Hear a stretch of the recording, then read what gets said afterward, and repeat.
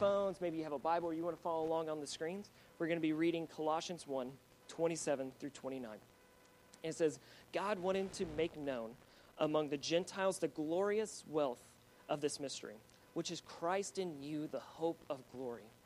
We will proclaim him, warning and teaching everyone with all wisdom, so that we may present everyone mature in Christ. And I labor for this, striving with his strength that works powerfully in me. Will y'all pray with me?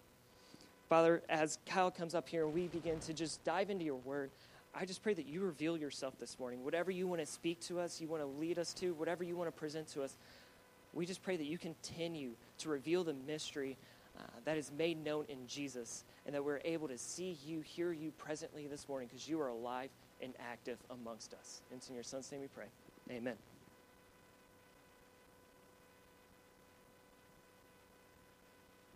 We are a family here, and it is tough to see when someone just comes ill or is stricken with sickness, and just they have to leave the family gathering. And one of the comments this morning was almost, I don't want people to be able to see me this way, and let me communicate here this morning. This is the perfect place to be seen that way. This is the place where we want to be able to, just as we did this morning, even before service, to lay hands on and to pray for healing and hope. Because that is what's so desperately needed in this world. You are loved and you are not forgotten. And that is what Generations Church is built on and around. Psalms 22 starts out by saying, my God, why have you forsaken me? And by the end of that psalm, the psalmist has the hope and the confidence in the Lord to write, and generations to come will know the name of the Lord and what he has done.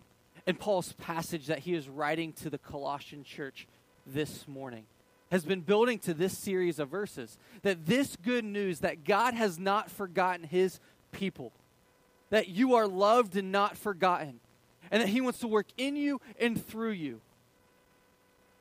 That good news, as we know, that came in Jesus, is to be made known. And it's been made known to us. And that's what this series has been building to as we've looked at Colossians chapter 1. We're in a world of faulty maps. We see what Paul says about the map that can be known and followed. And that map, to state plainly, that map is Jesus. Captain George DeLong set a course for the North Pole and crashed because he hoped that there would be a warm North Polar Sea beyond that initial ice cap. And it led to a devastation wreck, and his crew, many died. And instead of reaching his destination, Captain George DeLong ran into the rocks of reality. He ran into that hardened ice that the North Pole is surrounded by. And every day we are surrounded by people who are in search of the meaning of life, community, and purpose. And the map they are using cannot adequately guide them. And right out of this section, Paul has used himself as an illustration, as an example, to continue to describe his role within the world, to help people understand there's an accurate map that can be followed as we navigate our roles and our lives within the world. And the reason Paul uses the example of himself prior to our passage in Colossians chapter 1 is to make this point to the Colossians, is that God uses us to expand his family. God uses his people, the people who trust and follow Jesus, to expand the family, which means God is going to use us to communicate that there are faulty maps in this world and that there is a right map that is worthy to be followed. Now, I say that. Now, here's an example of what I mean by that. Every week, chances are you can find me in probably the Starbucks over here at least a couple times. And this week, I was sitting at one of the long tables. I had just finished meeting with one of the team members on our team. And and could not help but overhear the conversation next to me between this couple. And they were talking about just life and stuff, and they were catching up, and they were friends, and you get going, and then they had overheard another conversation of some guys that I sit with regularly and consistently, and they were talking about politics and religion and the Pope and who won the game over the weekend, and, just shooting the breeze, and they're talking, and finally, one of the ladies, she humbly submits forward and goes, yeah, she's like, I wasn't quite understanding what those guys were saying, because I'm just trying to follow Jesus. And at that moment, the gentleman slams his fist down and says, man, I don't know why you would do that, because this is what I think about religion and faith. And he presents to go on just this tirade, and his again, I can hear him because his voice is getting louder and louder and louder and louder. And I'm sitting there thinking, okay, I'm a pastor sitting next to these people, and should I go like, hey, do you want to talk to a pastor about this? But I wasn't invited into the conversation. I will admit, I pulled my Bible out of my bag and was just like set it next to the stuff I was doing the work on, and I was like, and I was just listening, because again, I'm not invited to the conversation, but this is a loud conversation, so I can hear. And he just goes on to basically explain his thinking of the church and religion and following Jesus. And what happened to the lady he was talking to is she goes from a posture of, I'm just trying to follow Jesus, to by the end of the conversation, she's nodding her head and going, I almost think you're right, but you can sense this reservation and hesitancy in her. And what this guy explains is how he's got all these kind of religious relics, even just around his house, even though he's railing on it. And he talked about this one picture of Jesus on the wall. And what I kind of summed up at the end of that conversation, and this is the point of this story, is when we leave Jesus on the walls in our homes and in the walls of our life and not actually engaged with, we won't actually get to know the real Jesus. Every example that he presented, every example or critique was devoid of any type of relationship. And yet you had this woman here in this moment saying, I'm trying to read my Bible. I'm trying to follow Jesus.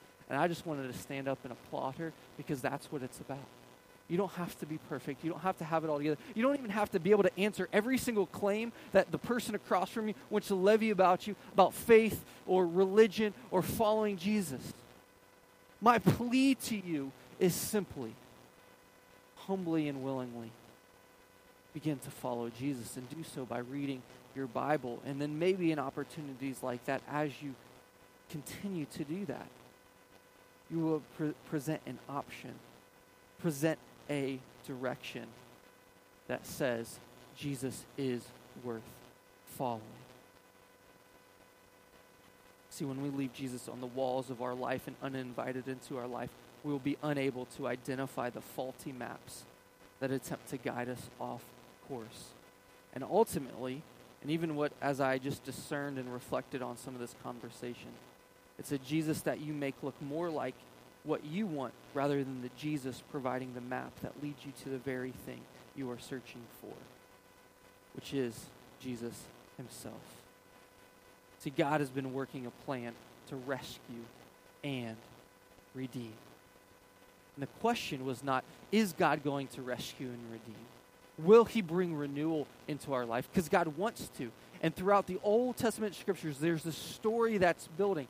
The one question left unanswered was not, will God, or when will God, because they even had some of that, but it's, how will God exactly do it? How would God fulfill his promise of rescue and renewal?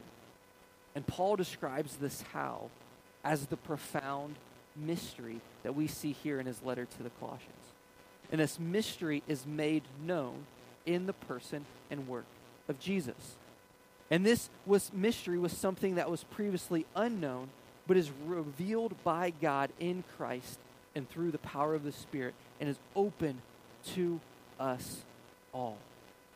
See, Jesus stepped out of heaven and came and walked on this earth, lived perfectly the life that we cannot live, and died on the cross to pay the penalty for our sins and reunite us to God, and then was resurrected 3 days later so that the life that he now lives right with God, we can, through faith, have access to. And it's, even as I say that, that may seem like that seems kind of odd. That seems like a mystery.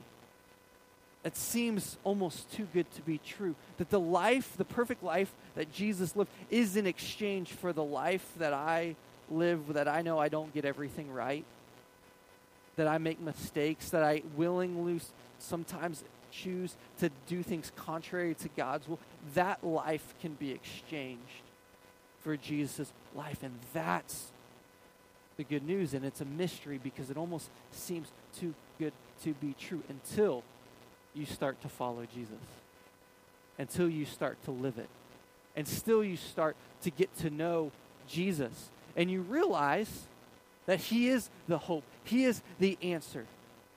He is the one who loves and provides peace and a hope and eventually the map that helps us navigate this world well. Jesus enables the Gentiles to be part of the family through faith. And that word may seem a little strange if you look back in our passage. And Paul says God wanted to make known among the Gentiles. Basically, these Gentiles are non-Jews because God again starts with one family and says, be my representatives on this earth of what it looks like to be in right relationship with me. But there was a period of time where everyone had to become a Jew to be in that right relationship with God until Jesus, where that relationship, that access to the family is open to all. And so what was once given to Abraham as intended to be a blessing to the nations is finally fully underway in Paul's mission to the Gentiles, to all, to say, you have access to God, you can be a part of the family. That's why we talk around Generations Church about story over sin, because it doesn't matter your background, it doesn't matter your upbringing, it doesn't matter what you've done before. You're invited into the story of God. You can be a part of his forever family.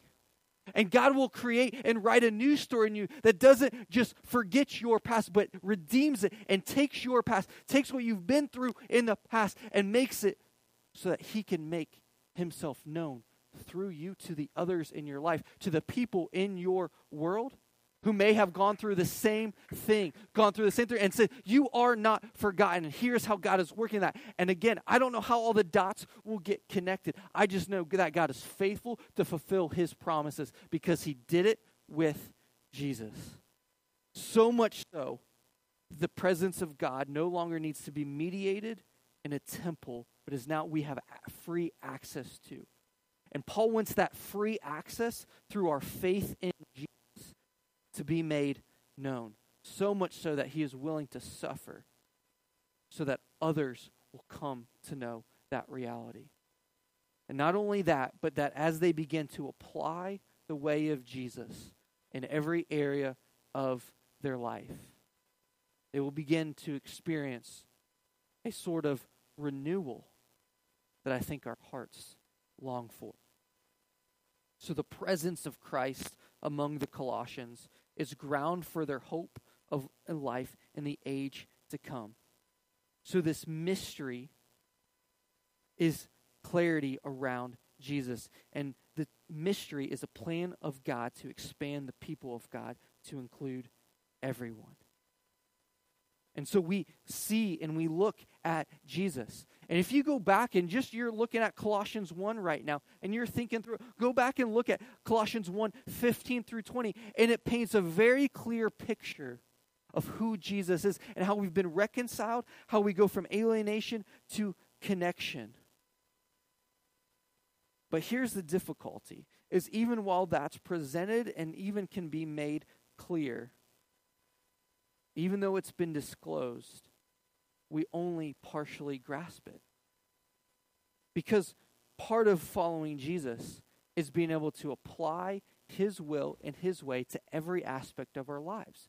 And we don't do that perfectly on the first time. It's we're able to look at our lives in a very honest take and say, okay, my work life, my family life, maybe it's your sexuality, maybe it's the habits that you have, maybe it's your morning routine, maybe it's how you interact with your past. The goal is to look honestly at Jesus, who he is and what he has done, and begin to say, okay, if Jesus was a person of love, if he was a person of justice, if he is a person of holiness, how does that come to reality in all of these different aspects of our life?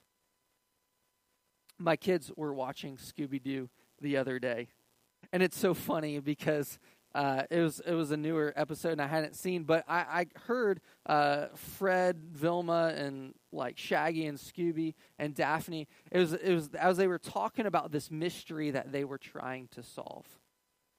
What I heard Fred say is he says, guys, we know on the other side of that mask, on the other side of that monster is a person. We don't know who the person is. That's why we're here to solve the mystery. We just know on the other side of that there is a person, and they had to go on a journey to figure out who it is. We are invited to a similar type of journey. We know on the other side of this life is an eternity, as a new heaven and a new earth. When we have our faith in Jesus, we know that he is worth following, and we learn that, and we know that, and we can have assurance in that if we're willing to go on a journey and discover how he wants to change, how he wants to challenge us, even how he wants to comfort us as we pursue him. We have to apply the good news of Jesus to every aspect of our life. And it begins with God's people. That we are identified with our representative, Christ, and how that new identity gives hope for the future. That's why Paul says, this glorious wealth of this mystery is Christ in you, the hope of glory. Our world is so desperately looking for hope. They're looking for some substance, something to cling onto when it just feels like it can't quite be grasped. And the mystery is made known when we apply Jesus in our life, because people will see the hope they are searching for is the free access to God, which is Christ in us, providing that hope of glory to others. So it begins with God's people. Christ dwells within the people of God, the church corporate, through the Spirit, but also through the believers. And I said two things there. It's individuals as you interact, but it's also the church, especially as we head into 2020.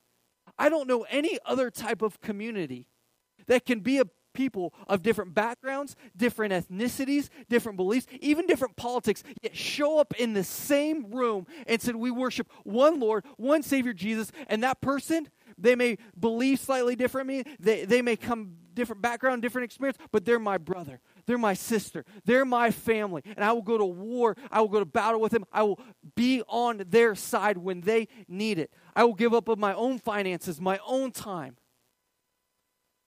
for them, because Christ has formed a new family. There's only one place I know of in this world, and that's the church. And I pray that Generations is a place where that is true over and over and over again. And we're going to be confronted in some ways like that lady was confronted in that Starbucks. And when we have enough resolve and enough courage to say, my only hope, my only trust is Jesus, and I want to follow him, and I want you to know that same hope. Would you follow him with me? Would you go on that journey to discovery how that mystery applies in your life and in my life? So the relationship between Christ and his followers is greater and deeper and higher. Because it's Christ in you, the hope of glory. And no other religion speaks of the relationship between its leader and its followers that way. This is a spiritual union between Christ and the church. We are in Christ and Christ is in us. And this union binds us together in ways that is confusing and sometimes seems like a mystery. But the indwelling presence of the life-giver King resides in each of us and makes us one into Christ is a powerful way to see renewal and transformation in our world. And it's still a mystery to others. But God wants to make known this mystery to all. And he chooses us to make it known. Paul's work was empowered by God's mighty strength. It wasn't his effort or all he tried, but Paul did try. He did put in effort. But ultimately, it was empowered by God's mighty strength. And this is true for everyone. Again, you don't have to have all the answers. You don't have to have it all figured out. You don't even have to know how all the dots connect. But if you simply follow and revisit who Jesus is and what he has done for you, that self-sacrifice and that love, and say, okay, how do I apply that to my finances? How do I apply that to my sexuality? How do I apply that to my relationships? How do I apply that to my workplace? You will experience and people will see a power and a courage that brings transformation. And this is true for everyone. And part of the deception of false teachers here in Colossae, what they are pushing back against this message is saying, oh, yeah, that may sound good, but it can only be understood by a select few. And let me say again what John said before I spoke, that we are everyday people. This message, this empowerment, this hope is not for just the pastors. This is not just for those who sing the song. This empowerment can come to bear and be in your life on that Tuesday afternoon, on that Thursday morning, and that Friday when you feel like, just a few more hours and the weekend is here. It can give you the strength to be the presence of Christ right where he has placed you. When you have a relationship with Jesus and relationships with people, they will see the character and priority of Jesus in you. And you may not even know how that's going to come out, but people will see that. And here's the truth. You don't need me in that coffee shop with you when someone starts going to town on some of your beliefs. Because you have the Holy Spirit dwelling within you. You have Christ in you. He will give you the words. He will give you the strength. Will you believe it? Will you believe in Jesus? That it's not the word from the pastor that's going to give you the right word to say to your friend, but it's the word of Jesus. And it's the word that as you know it and as you begin to live it, that is what's going to make the difference. Not an apologetic word from a pastor on a Sunday morning. And you will be able to discern the longing and the lies and live according to the map that leads to peace and purpose. James K.A. Smith sums it up this way. To be human is to be for something. To be human is to be directed towards something, oriented toward something. To be human is to be on the move, purposing something, after something. We are not just static containers for ideas. We're dynamic creatures direct toward some end. And we can help people be directed towards that right end. That's Jesus. And this map, Jesus, reveals and leads us in fullest display. It's just a picture of a man gasping for breath upon a cross, just days before rising to walk out of the tomb. Jesus did that for us. He loves us. He has not forgotten of it, and that act is what proves it to proves to us. The first people to reach the North Pole were Frederick Cook and two Inuit men. On April 21st, 1908, unlike George DeLong, they didn't try to sail there. They were well aware that there was no open polar sea. Instead, after this arduous journey across the ice, they arrived on foot, stocked with provisions they needed to achieve their goal. When you compare DeLong's expedition to Cook's, you find that all of these men exhibited similar character traits. They were brave and courageous, ready to persevere through the worst circumstances. Why then did Cook make it to the North Pole when DeLong did not? It wasn't because Cook was braver than DeLong, but because Cook had a better understanding of the terrain he would encounter. Therefore, Cook had the provisions he needed for the long trek across the ice. DeLong did not. No matter how strong these men were, one crew made plans and took into account what was really there, while the other made plans based on what they hoped to find. There's an important lesson for us here. We can be courageous yet still be wrong about the world. We can be brave yet still perish. We can be a strong and determined person but on a path to destruction. Sincerity, as good as a quality as that may be, cannot ultimately save us. So what does faithfulness to Jesus look like in a world where everyone has a different map, a different idea about what life is all about, and the best route to take towards that destination? A world in which people seem to think sincerity is all that matters, that it doesn't matter what map you have as long as you think you're right. Even more, how can we be faithful when so many Christians have faulty maps as well? And here we join with Paul in being prepared for the journey, recognizing that it's Christ in us. It's not us knowing or proclaiming a certain set of skills.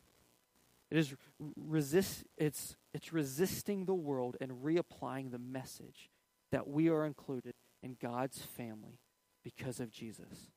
That we didn't deserve it and we didn't earn it. And then as we begin to follow, knowing that we will face some hostility, knowing that we will face some suffering, the mystery has been made known for what it looks like to be human in a world in a right relationship with God. And that's Jesus. And we can live in this world as if we know that behind every monster is a man. But because behind us, there's a man. And his name is Jesus. And as we follow him, as I say again and again, we will be able to apply his love and his grace, his truth and his justice to these different areas. We repeat some version of rhetoric that the point of life is to enjoy God and glorify him.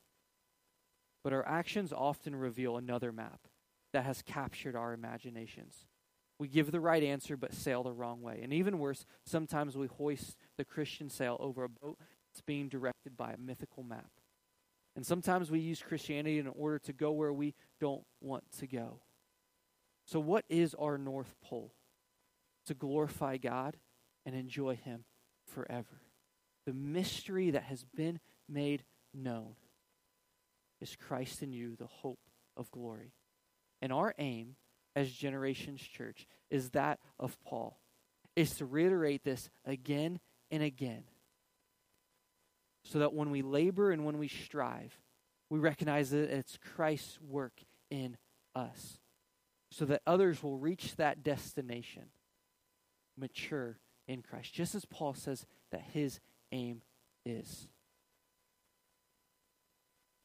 And we have to do this by coming back to who Jesus is, to who he was, and what he is going to do in our life again and again. And so we want to show the world a different map. So the focus is not being true to yourself or on self-happiness like we've talked about in prior weeks, but on loving and being true to God and neighbor. Seeing your life as a journey which can be rescued from your fallenness, not affirmed in it, to see your life as a journey in which you recognize the great mystery of Christ in you, embracing a vision of who God is making you to be, the hope of glory. And you have access to that today. You are someone in this room who has listened to me talk about Christ in you. And that seems foreign and that seems distant. And you even, maybe you're a believer this morning and you feel like God's at a distance right now. We have our hope in Jesus because he welcomes us back.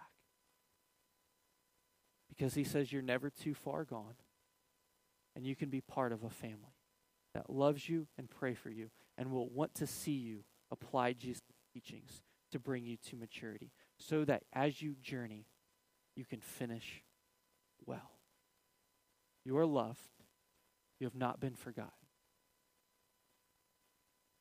Christ in you, the hope of glory. Let me pray. Father, I pray right now that you just stir some hearts and some souls. Father, right now, I just pray that this profound mystery that seems sometimes foggy and disconnected from everyday life, Father, that you make it crystal clear who you are. That as we interact with others around this room, as we gather, that we see something that says, that's Jesus. That's Jesus in them. Father, I pray you make that crystal clear. Father, I pray that we can live inspired throughout the week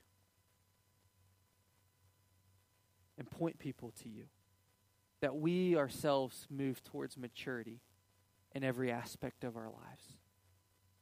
Thank you for your love and for your grace. It's in Jesus' name we pray. Amen.